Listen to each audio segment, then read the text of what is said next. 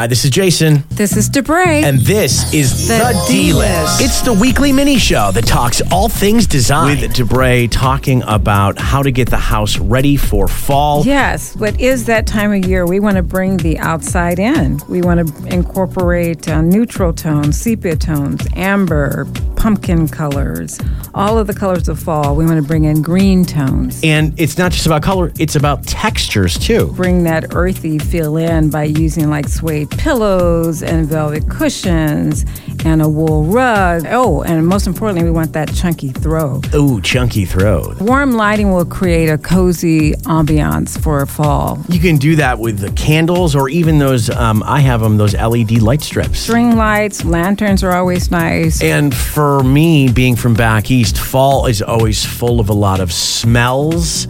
And a lot of those smells you can't really find here in Las Vegas naturally. Well, no, we manufacture those here. We go get the oils, and we get the tinctures, and we get everything to create that cinnamon, apple, pumpkin spice, or even cedar. But, we can also get like wood chips, too. Now, Debray has prepared so many things for this topic, and you can find a complete list of all of her suggestions and recommendations in the description of this episode or at your website, which is DebrayLittleInteriors.com.